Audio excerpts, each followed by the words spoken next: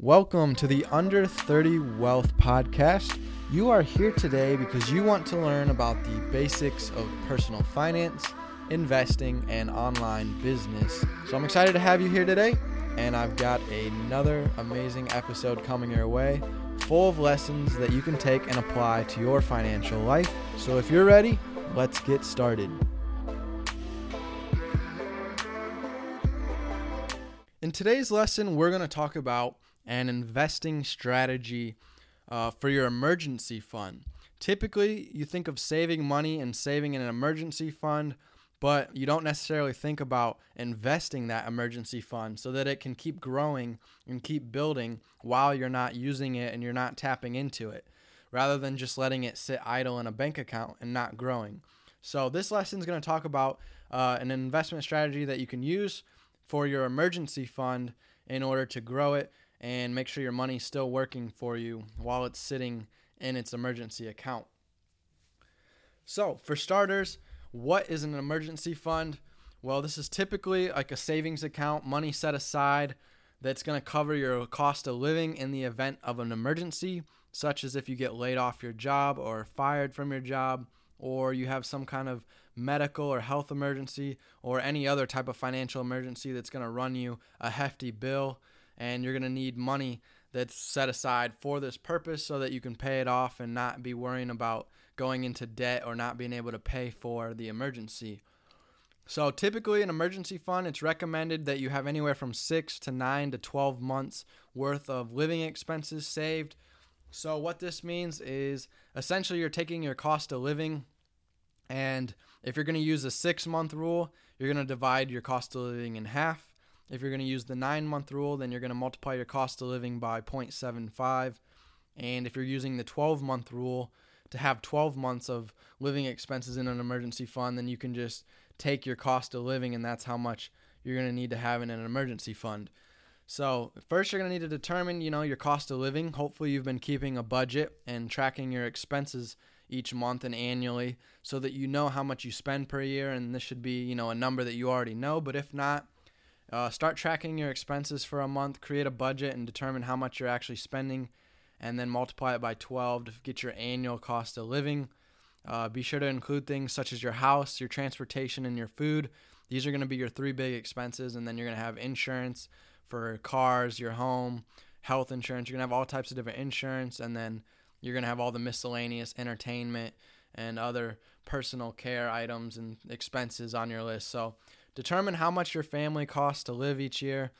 If you're a single person, for example, because I've studied how much it costs for a single person, typically you can maybe get by off $20,000 a year if you're single. It just depends on your city. Some cities have higher cost of living as far as housing. You got higher mortgage and higher rent payments, and food prices are higher.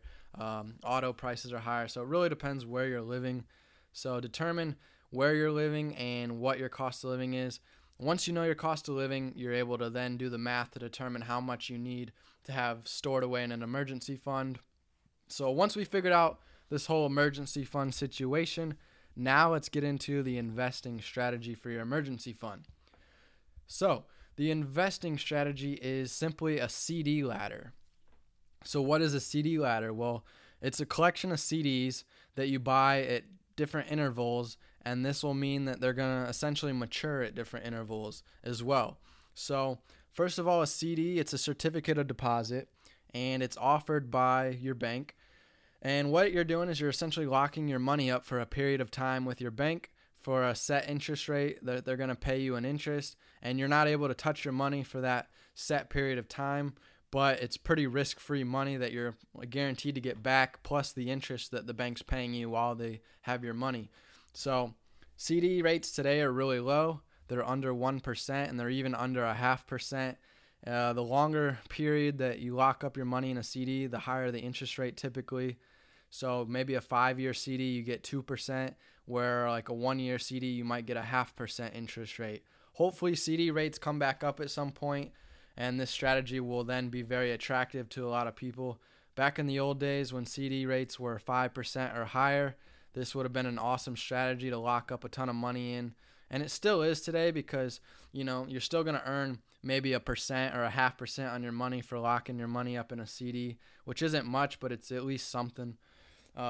So what you're doing essentially with a CD ladder is, let's say you're going to buy a 6-month CD or a 1-year CD, but we'll do 6 months. So right now today you buy a 6-month CD with, let's say, $10,000, and then in another 6 months from now you spend another $10,000 in another CD, and then another 6 months you spend another $10,000, or whatever your cost of living is. You divide it up into how much you're going to need over those 6 months, and that's how much you're putting away in a CD.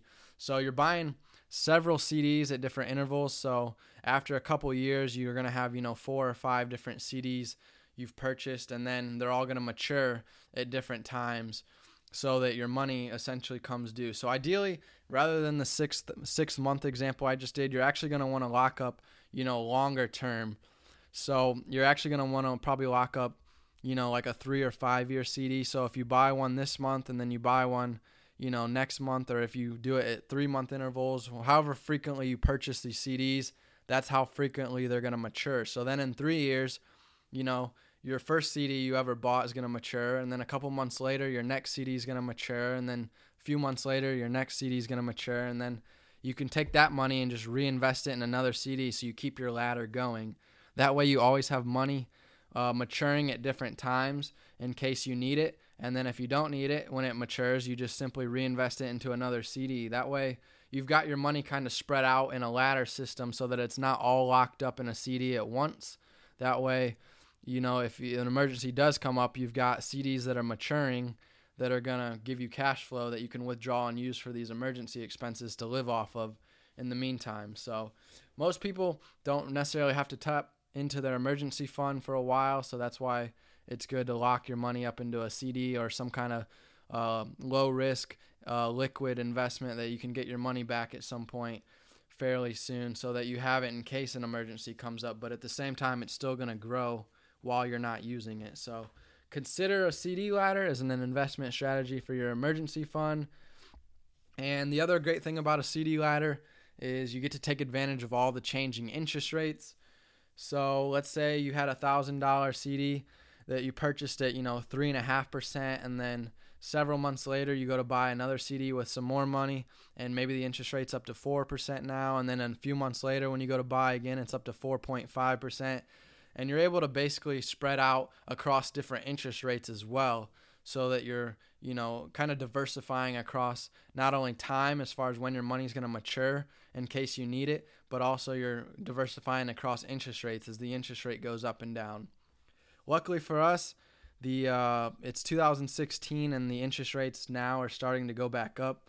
So here in the near future, CD rates should hopefully start rising again, and they'll start becoming attractive for savers and retirement people to start putting their money away into CDs again and earn a nice couple % return on their money.